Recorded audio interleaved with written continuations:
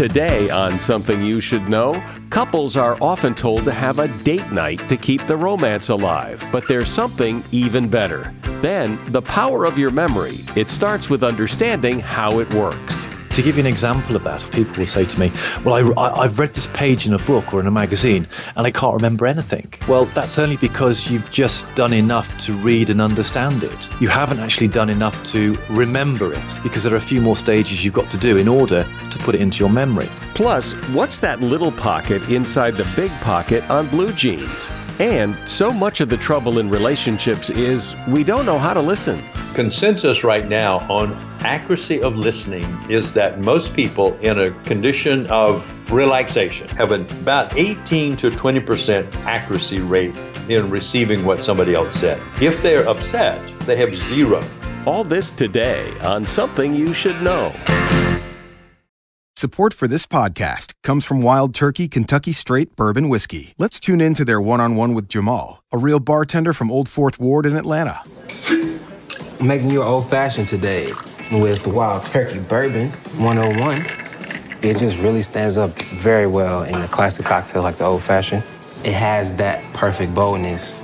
Wild Turkey. Wild Turkey Distilling Company, Lawrenceburg, Kentucky. Copyright 2020, Campari American, New York, New York. Never compromise, drink responsibly. Something you should know. Fascinating intel, the world's top experts, and practical advice you can use in your life. Today, Something You Should Know with Mike Carruthers. Hi, welcome. So February is that time of year when talk turns to romance and Valentine's Day and love and couples. And in fact, later in this episode, you'll hear a fascinating conversation about how happy couples stay happy. But have you also heard the advice that the way for married couples to keep romance alive is to have a date night? While it's hard to find fault with the idea, some interesting data shows that the time couples spend alone together is not their highest quality time. In fact, couples in the Sloan Center's 500 family study rated the quality of the time they spent together as a family higher than the time they spent together alone. But even that was not the highest quality time. The highest quality time was the kid-free time couples spent together with friends. Why? Well, much of the time that married couples with children spend alone together is time spent talking about the family, who will pick up the kids after school on Tuesday, and all of that. It's all very predictable. However, spending time as a couple with friends allows for new and interesting conversation and experiences. And novelty is associated with more intense and positive emotions between partners. And that is something you should know. Chances are, at some point recently, you have forgotten something that you really, really wanted to remember. You intended to remember it. You thought you would remember it, but you didn't. While we like to think that memory works kind of like a filing cabinet, it actually doesn't work that way. However, some people have great memories, and they have great memories because they work at it. My guest is one of them. Michael Tipper won second place in the World Memory Championship by memorizing the order of 9 decks of cards. 9 decks of cards. He's the author of a book called Instant Recall, and he is here to help you make your memory work better. Hi, Michael. Welcome. Hey, thank you, Mike, for inviting me. Really looking forward to having a conversation with you. So start by explaining why you decided to dive so deep into this and make your memory so good that you can pretty much remember anything. It goes back a few years now. I was an average student at school, but then I joined the armed forces. I joined the Royal Navy and found myself struggling with a different form of learning that I was used to than when I was at school. And because it was a different form of learning and I struggled with it, I thought I naturally had a bad memory. And so I I was 16 years old at the time, and I invested in a memory course, basically discovered that it wasn't that I had a bad memory, it was just I didn't know how to learn properly. And when I suddenly expanded my skill set with some fairly simple techniques that had been around quite a long time, all of a sudden I discovered that there were ways I could learn things very quickly and put them into my long-term memory at will. And it was a revelation for me that got me quite excited about developing memory. Well, one of the things I've always wondered is, does everyone have the same potential for memory, or do some people just have better memories than other people, just like some people are better at sports than other people? I think there are people who naturally find that their mental makeup has greater clarity, greater specificity, greater ability to recall. I've worked with people who can remember, for example, the weather every day of their life. I've met people who can read a book once, remember everything, but I think those are rare. So there are people who can do that. But what I do know, based on my own experience, is that everyone has the capacity to be able to learn far more than they believe they currently can do at the moment. So I took the techniques to an extent where I came second. I won the silver medal in the World Memory Championships. I memorized 9 decks of playing cards, which it sounds an amazing feat. I suppose it is, but everyone has the ability to be able to do that. It's if you can imagine something. So if you can imagine an image in your mind, then already you have the ability to be able to do that. It's whether you have the discipline and determination and inclination to put yourself through the necessary training to get to the point where you can remember a lot of stuff. You know, I remember hearing somebody talking on this subject once who said, you know, one of the reasons we don't remember where we put our keys or is that we're not paying attention, that, you know, our mind is somewhere else, and that a lot of memory is just focusing on what you want to remember. Absolutely. I would wholeheartedly agree with that. That's one of, I believe, 3 reasons. And concentration is probably the main reason. So when you drive a car, for example, when you first start driving, you have to really think about it. But then what happens, there comes a point where you can do it almost subconsciously without actually thinking about it. And often what happens when we come home and we put our keys down, it's something we probably do every single day and have probably done hundreds, if not thousands of times. And because it's automatic, we are not in a conscious state of mind when we put them down. And so later on, when we come to think, well, where are my keys? We were never actually present when we put them down in our conscious mind. And that's what tends to happen, is that we tend to be thinking of something else. The classic case is when you are introduced to someone for the first time and you are so busy shaking someone's hand and saying your own name that you never really listen or hear the other person's name. So it's like in one ear, out the other, and you think you've forgotten their name, when actually all it is concentration. So yes, absolutely, concentration is a key factor in why people often think they've forgotten something. When people do forget, in other words, it's not a case that they weren't paying attention, but they have it in their mind, something that they know, but it somehow disappears. Where does it go? And why is it not more like a filing cabinet where once it's in there, it's in there? The first thing is that we have a short-term, we have a working memory, we have a short-term memory, and then we have a medium to long-term memory. And things need to happen for information to pass from one through to the other. So I can give you a number now. So if I say 47326, that number is in your working memory, and you're probably able to recall that if you were listening to it. So I said 47326, so I've just repeated it because it's in my working memory. Now, if I repeat that a few times, that then transfers to my short-term memory. But then what's likely to happen is that unless I do something to transfer it to my long-term memory, I'm likely to forget that number. So it's the same with other information that we learn. And what tends to happen is we encounter a lot of stuff during the day, a lot of information, even when we're in a learning environment. And what the brain does, the brain has this thing called synaptic pruning. And what it does, it audits all the connections in the brain. And those that are old and haven't really been used very much, it tends to sort of snip away and allow them to be used for other things. So there are a number of reasons why we forget things. One, it hasn't transferred from working to short-term to long-term. Other times it's a synaptic pruning. Other times, sometimes things are just harder to recall. You've probably had situations where you may have seen someone who you know, but you just can't recall their name straight away. I hate that. Yeah, I hate that. And often there are a number of reasons why that happens, and I wish I knew the answer to it all to be able to say this is the definitive answer. But it does happen sometimes, and sometimes there are confusion with other things. And I read a statistic recently that often something like 80 to 90% of what we think we remember is actually wrong, because we tend to put different slants on it and different perspectives on it. Really? Well, yeah, I remember talking to someone who said that when you recall something, an event, you're not really recalling the event, you're recalling the last time you recalled the event. And the more you recall it, the more distorted it gets, because you're not really remembering the actual event. You're remembering what you remembered the last time you remembered it. Pretty much so, yeah. That's a really good description of what actually goes on. And so we think we can remember things one way, but actually those slight distortions over a period of time can probably change the memory quite significantly. Yeah, and that sensation that people have, and I had it just the other day when I was talking to my son, that it's right on the tip of my tongue. I know it. It's almost there, and I can't pull it out. Yeah, that's an interesting one, because what you want to do, that frustration that drives you to want to pull it out, actually is going to drive it deeper into your memory. So it won't. It's harder to recall. And what I found the best thing that works for me is acknowledging that, okay, it's a little bit hard to access now. When you're ready, bring it to my mind.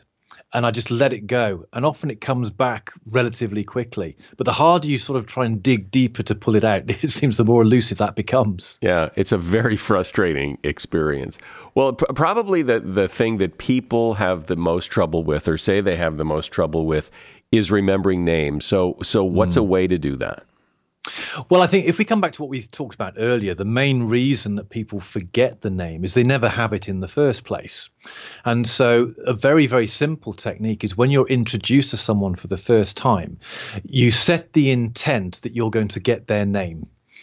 Don't worry about saying your name and get your handshake right. That will come. But just get the intent of asking the name. So you ask them their name. They might say, well, my name is James. And so you'd say, okay, you'd repeat, oh, James, nice to meet you. So straight away, by using it, you've put it into your slightly more deeper into your working memory. And then having said James, you might ask their second name, and they'll tell you, let's say it was Peyton. Okay, James Peyton, nice to meet you. How do you spell that how do you spell that? So you might ask them a question about the name. So what you're doing there is you're taking a genuine interest in the name, or you might say, oh, I knew someone called Peyton. They spelt it with an E. Do you spell it with an E? And so you had this little conversation. So all of a sudden now the information has become that much more richer in your mind. So there are more hooks. You've said it a couple of times. You've explored the spelling of it. You might have checked that your pronunciation is correct. So when in this multicultural society we live in, you meet people from different cultures. And so often the names might sound alien to you because they're from a different culture. So one of the things I try and do is I'll ask people, how do you say that? Have I said that right? So I'll make sure the pronunciation is.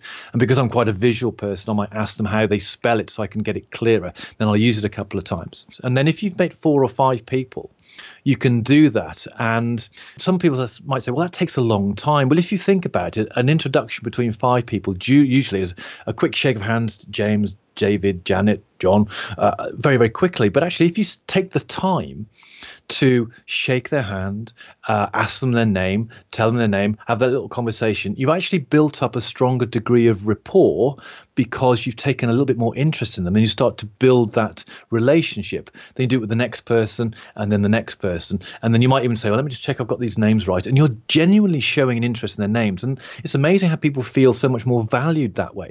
And then once you're with these people, you might then review their name in your mind, use it a couple of times, and then you've got their name. So that's what you do in the short term. But in the long term, as you were saying earlier, if you don't see that person for a month, your brain does that pruning thing you were talking about, and now you've forgotten again. It can do.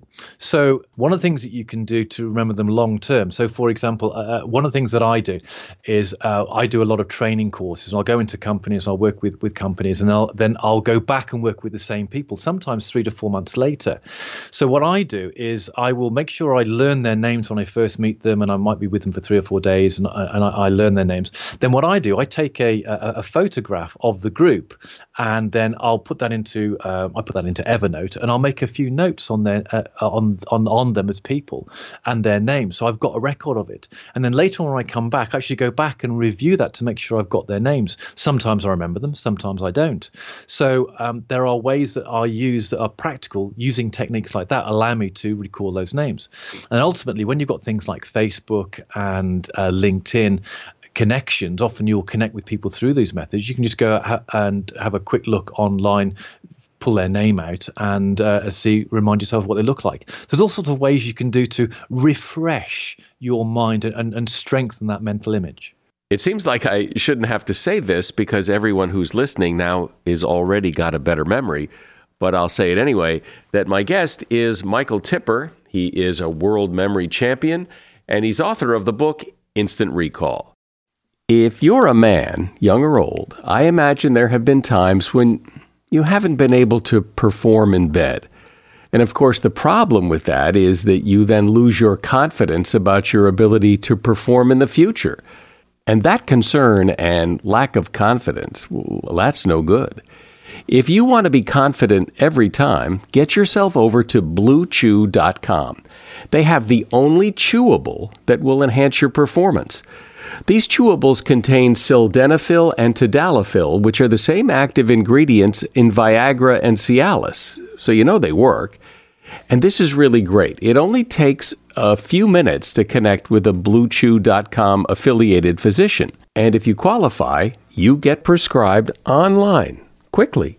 So there's no in-person doctor visit, no awkward conversations, no waiting in line at the pharmacy. I mean, this couldn't be easier. And the rewards, well, could be spectacular. The consultation is free and your chewables ship directly to your door in discreet packaging. The product is made in the USA. And if you're someone who doesn't like swallowing pills, these chewables from BlueChew.com are perfect. So here's a great deal for you. Visit BlueChew.com and get your first order free when you use promo code SOMETHING. You just pay $5 shipping. Again, that's BLUE, BlueChew.com, promo code SOMETHING. Support for this podcast comes from Pluto TV. Need an escape? Drop into Pluto TV for a world of free TV. Stream hundreds of channels and thousands of movies and shows all for free. Yeah, free. No subscriptions, no fees.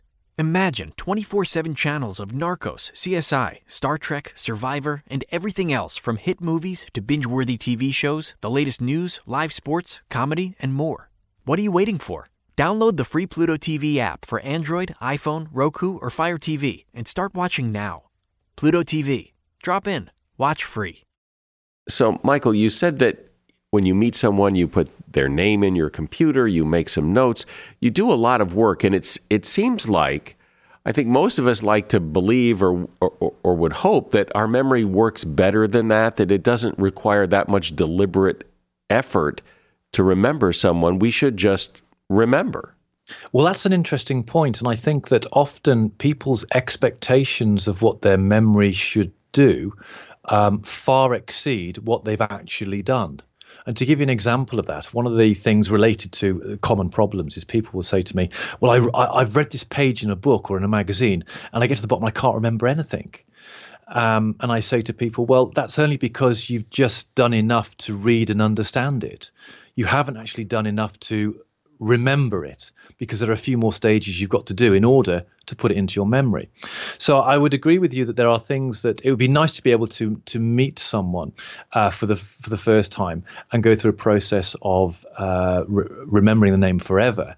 And there are some people who can actually do that, having met them once. But what I've found, certainly from my own experience and a lot of the people I've taught over the years, is that if you want to do that regularly, it becomes a habit. It needs to become a habit. It can become a skill that you can develop. And there are certain, if you like, safety net mechanisms you can put in place so that you're able to recall that information at a future date. So you do have to do a little bit more than just meet them for the first time and that's it. There's more you've got to do. So let's test your memory. You threw out a number about 10 minutes ago. Do you remember what it was? There was a 4 in it, and I think it ended in a 6, and I think there was a 3 and a 7. So the answer is no. So what you've got there is a perfect example of me using it into my working memory. I put it into my short-term memory then, but it's drifted to the point where, what was it now? I'm asking myself, I don't know. Well, and now, see, here's what's interesting is that I didn't write it down, but I was going to ask you later. So I did a little more work on that as you were talking. I said to myself, okay, you need to remember this so you can ask him later. And so I did exactly what you were talking about, and I remembered it, 47326, and you didn't because you didn't do that extra work. Exactly. So that means that I could win the gold medal at the next memory championship. Mike, I think I've just met my match. Yeah. So I like how you explained it because you can kind of visualize the process of information moving from your working memory to your short-term memory to your long-term memory. And it's a process of getting it there as opposed to just, will I or won't I remember this? Well, here's an analogy that I love using that sort of explains quite neatly how the brain actually works. Because when you learn something, when you've got a fact in your mind that you can recall, it is a physical connection between 2 or more brain cells. It is a physical connection. So when I tell you a single fact, so like that number earlier on, if you can imagine walking through a cornfield, you walk through it for the first time. And when you get to the other side and look back, you probably can't really see where you've been because you might see a little bit where you've been. And if you just left that cornfield and never went back again, where you had been would grow over quite quickly. But if before it started to grow over, you went back again and made the path slightly wider, you'd now have more evidence of you being through that cornfield. Again, if you never went back there again, that cornfield would grow over, but it would take slightly longer because your path is now wider. However, if before it started to grow over, you went back again and made a slightly wider track now, you could see more of where you've been. And that's what it's like in the brain. Okay, but using that analogy, then what are you doing every time you go up and down the cornfield there? What are you doing? Are you reading something again? How is it that you're revisiting that material in your brain? So this is really important. Probably one of the biggest things I learned about memory, beyond all the fancy techniques of memorizing cards and numbers, but there's this factor. Most people, when they're learning stuff, they will read it, okay, and then they'll put it to one side. And when they're going to revise again, they'll read it again. And what happens is they become familiar with the content because they keep looking at it. And they confuse that familiarity with knowing, oh, I recognize this, therefore I must know it. But actually, if they try and recall it, they struggle to do that. So the secret when you're learning stuff is learn it once, put it to one side, then try and recall from memory and do it without looking at it. And you'll initially you might think, oh, I can do some of it, and there's a bit but I can't remember. Oh, what is it? What's that bit? And you hold off looking at it. You put that, you create this tension in your mind where you say, oh, what is it? What is it? Oh, was it this? Was it that? Oh, what is it? And then it comes to a point where you can stand it no longer. Then you look and you go, oh, that's what it was. And there's something about that breaking that tension that puts it into your long-term memory. And that's one of the biggest things I've discovered about how to develop your ability to recall the stuff that you learn. Well, that sort of explains, I think, if I heard you correctly, you know how when you're in the car and you hear a song on the radio, you can sing along with the song and you know the lyrics as long as you're singing along with the song that's on the radio. But try to remember the lyrics when you get home and the music's off. It's a lot harder. It's a lot harder to pull it out of memory as opposed to having the context of the song playing. Absolutely. There's also a very interesting variation on that theme. So there are probably a lot of songs that you can remember from your teenage years that you probably are able to sing all the way through. Would that be true? Yeah, I'm sure, of course, yeah. Okay, so, and the reason for that is because at that time in our life, music probably meant much more to us because it was part of our identity in our youth and all the emotions that we were going through, so our first loves and all those things that were coursing through our veins when we were teenage years. So you've got the music, which was part of our identity. You've also got words and rhythm coming together, and the rhythm is quite important, and that laced with the emotion allows us to remember that information much more. So I hear songs from my youth and I can sing along to them. I can probably sing them off the top of my head for some of them, but then there's music that I've become more interested in as I've got older. I do as you say. I need to listen to it and sing along with it. I couldn't recreate it with a guitar on my own. So that's what's happening there. Are there any ways to jog your memory, as people say, it's there. I know it's in there. I just need to get it out. If you put too much pressure on, then that's going to almost embed it further into your mind so you can't get it. So relaxing, saying, right, I know it. I trust it's going to come when I need it. But let me think about other things that might trigger that. And then all of a sudden, about 2 or 3 minutes later, it suddenly pops into your mind. I've had that happen to me so many times. But you have to trust that mechanism works. You've talked about a lot of tactics and strategies to improve memory, but is there kind of an overriding concern or suggestion that you have that would easily make people's memories work better if they only knew? The one thing that I would suggest to people about just generally improving their mental abilities, their ability to remember and learn stuff, is that stress is probably the biggest barrier to effective cognitive functioning. And so if all you did was learn how to handle stress, be able to lots of good exercise, healthy diet, hydrate well, maybe learn to meditate, just that alone is going to give you the best foundation, the best framework in which your mind can operate. And then once you've got that, then you can start exploring some of the techniques that you'll find all over the place to be able to do some of the more fancy stuff. So just sort out the brain health first. That's a huge starting point. That'll have a big impact on your ability to learn and remember stuff. And then on top of that, use some of the techniques that you can find out all over the place. Well, as good as our memories work, I'm sure everyone has had the experience on multiple occasions where your memory failed when you really needed it to work. So it's good to know there are things you can do to really commit something to memory when you have to.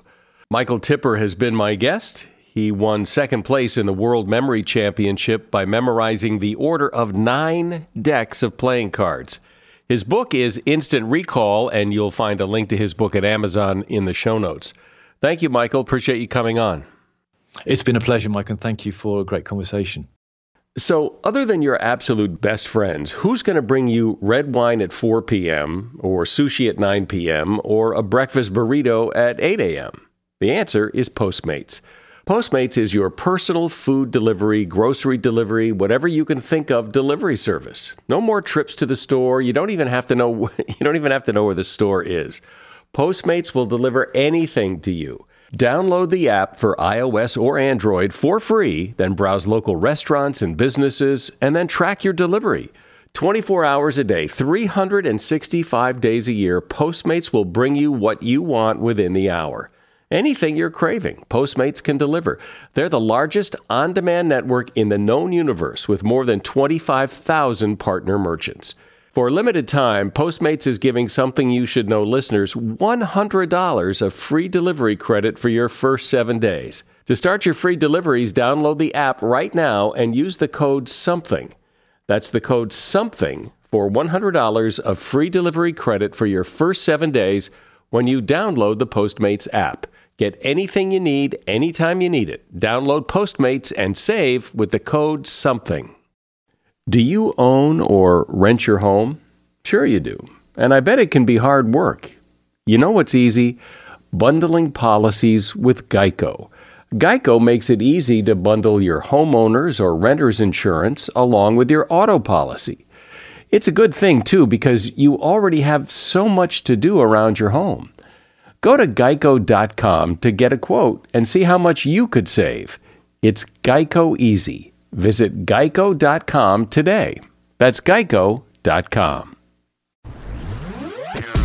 Hey, I'm Kat Lasso. I'm Xavier Jernigan. And I'm Speedy Morman. And together, we're the hosts of Spotify's new morning show, The Get Up. Every day, we're bringing you the biggest news stories and pop culture headlines. Ooh, and the conversations you need to be in on. Okay. Don't worry, if you're not a morning person, we're doing the work for you. So just search The Get Up, hit play, and listen up for everything you need to know. With a playlist made just for you. Listen now for free, only on Spotify. So this episode is being published on Valentine's Day. So I thought it would be interesting to look at what it is that makes happy couples happy. And perhaps more importantly, what it is that couples can do to make their relationship better if it's not so happy. So the person I've turned to is Dr. Harville Hendrix. For several years now, he's been helping couples in therapy and also writing books and speaking about couples and what it takes to have a successful relationship. His latest book is called Getting the Love You Want. It's actually the updated paperback version of a book he wrote a while ago that became a bit of a classic and a huge bestseller after he appeared on Oprah. Hi, Harville. Good to talk with you again. So, in all your work with couples, what is it that you see as the biggest challenge couples have? Well, the biggest problem that we see that is chronic is the difficulty one person has accepting the reality of another person as valid as their own. That is, there is seemingly in the human heart, universally, a yearning that the person that you're with and you have the same worldview, that you live in the same world, that you are in many ways the same. I think the marketing word right now for dating sites is compatibility and degrees of compatibility. And what our experience is that we have never seen a compatible couple if they fell in love. If you sort of decided you were going to start up a partnership, a relationship, but didn't feel the attraction that we assign to the experience of romantic love, then you might build a relationship rationally, logically, based on compatibility. Wait a minute. You're saying that if you are in a relationship where you initially fell in love, kind of head over heels, like in the movies, kind of fell in love, that puts you at a disadvantage compared to somebody who maybe approached the relationship much more logically and deliberately, which on Valentine's Day is not what I think I want to hear. But okay, so I buy that. So because it makes sense if you do something a little more deliberately and a little more rationally, the outcome may likely be better. But so what does all this mean? So what is the big problem that couples have then? What is regardless of how we got to be a couple, what is the big problem? The problem often in relationships is that you are different from the person I thought I married. So that's the classic power struggle. So that I want you to be like I need you to be in order for me to be assured that I'm going to get what I need from you. That causes problems that show up how? Almost in every transaction. You know, you didn't show up last night for dinner. You were late. It shows up in all of the forms of criticism that one partner has of the other. That is, each partner has in their mind what we'd call an ideal image of the type of person that they are projecting onto their partner. And when their partner doesn't behave according to that image, then I have to object to that. And I'll do it with a criticism like, you don't do that, you always do that, you never stop doing that, when are you going to stop doing that? In other words, don't be the person that you are, be the person I need you to be. So any criticism is an attempt to regulate the partner and get them to become the person that fits the image in your mind. Isn't that interesting? Don't be the person you are, be the person I need you to be. That right there, that's huge. And then what is even more interesting is that we believe, people believe, couples believe that if I criticize you enough and tell you enough about how you're not the person I need you to be, then you will become that person. So the more I criticize you And it's interesting. I've asked partners this over and over again in the last 40 years that I've been doing couples therapy. So if you keep on saying to George that he's always late and that he never speaks up and initiates a conversation, what is your fantasy about what he will do? And she said, oh, he'll show up on time and he'll initiate conversations and he'll express emotions. So you think that if you hurt him enough, he will love you the way you want to be loved. Am I getting that? And then they say, oh, I didn't realize I was hurting him. I thought I was, blah, blah, blah.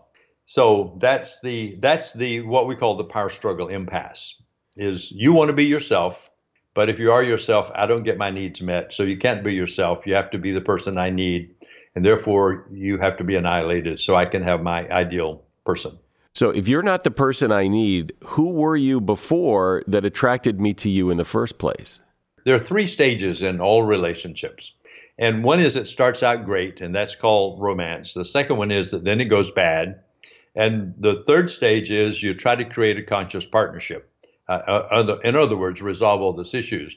But this drama in the power struggle that I've been referring to was preceded by stage number 1, which is romantic love, in which each person unconsciously presented themselves to the other person as the right person. Somehow we kind of know that your partner needs X, Y, and Z, but you know also that that's not you to be that way. So what happens after a few, sometimes it's days, weeks, months, and I've also found that the average sort of coming out party of I am going to be me in this relationship happens at about the 3rd or 4th year and produces a divorce around the 5th and 7th year.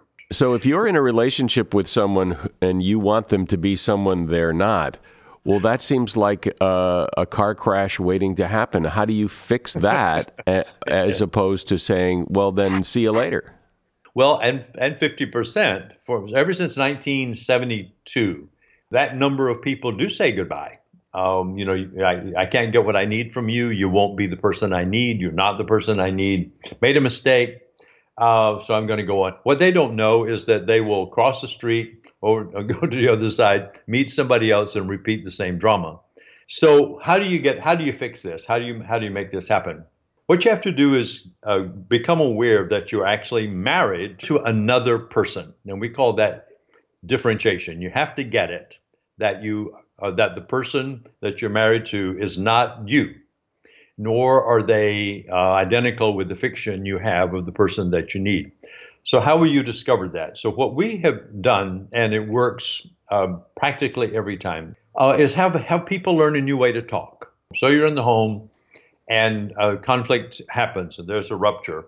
One person will need to learn to stop and say, could we redo that?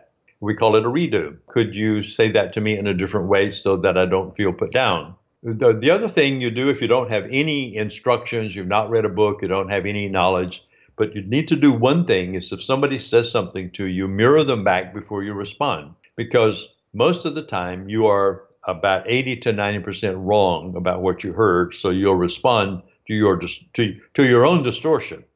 So you can say that.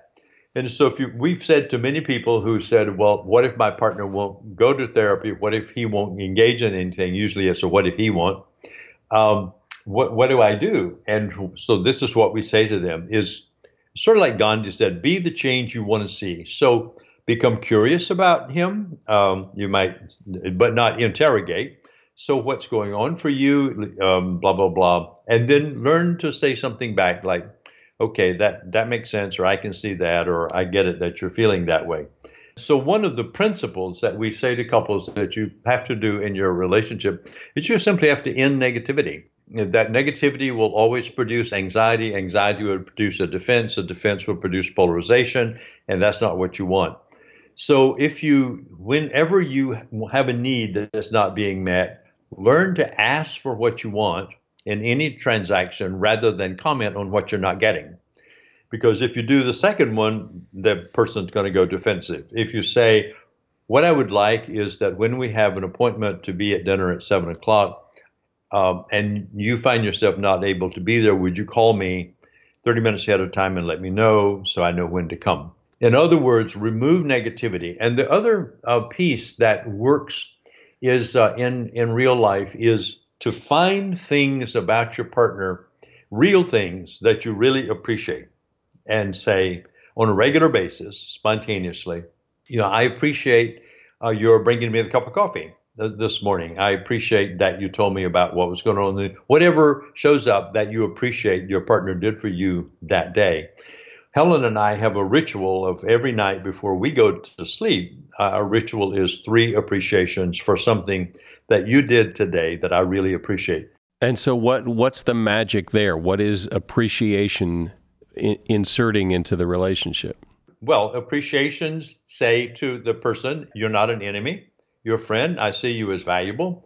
Blood neurochemicals change to endorphins, and you begin to feel connected. If you want to ramp it up a little bit, give each other a 1-minute hug. A hug, 1 minute activates oxytocin. Oxytocin is a bonding chemical. So you actually feel closer when that chemical is aroused, when the cortisol is aroused because you glared at them, you actually feel ruptured. So approach behaviors, moving toward the partner with appreciation, moving toward the partner with curiosity, dropping all negativity and going to asking for what you want creates a safe space in the relationship. You said something a few minutes ago that caught my attention, and I want to come back and revisit that. You said something like that when we hear, what we hear is like really only 20% accurate?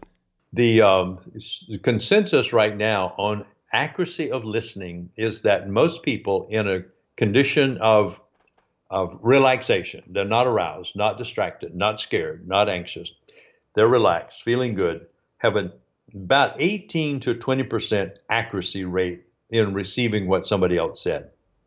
If they're upset, they have 0. They receive 0. Everything is distorted. This is why it's important to say, let me see if I got that. So to learn that as a mechanism in everyday life with anybody, your partner, with you, with a friend, to say, let me see, did I get this? You said you're going to go to the bathroom and you'll be back in 10 minutes. Okay, got it.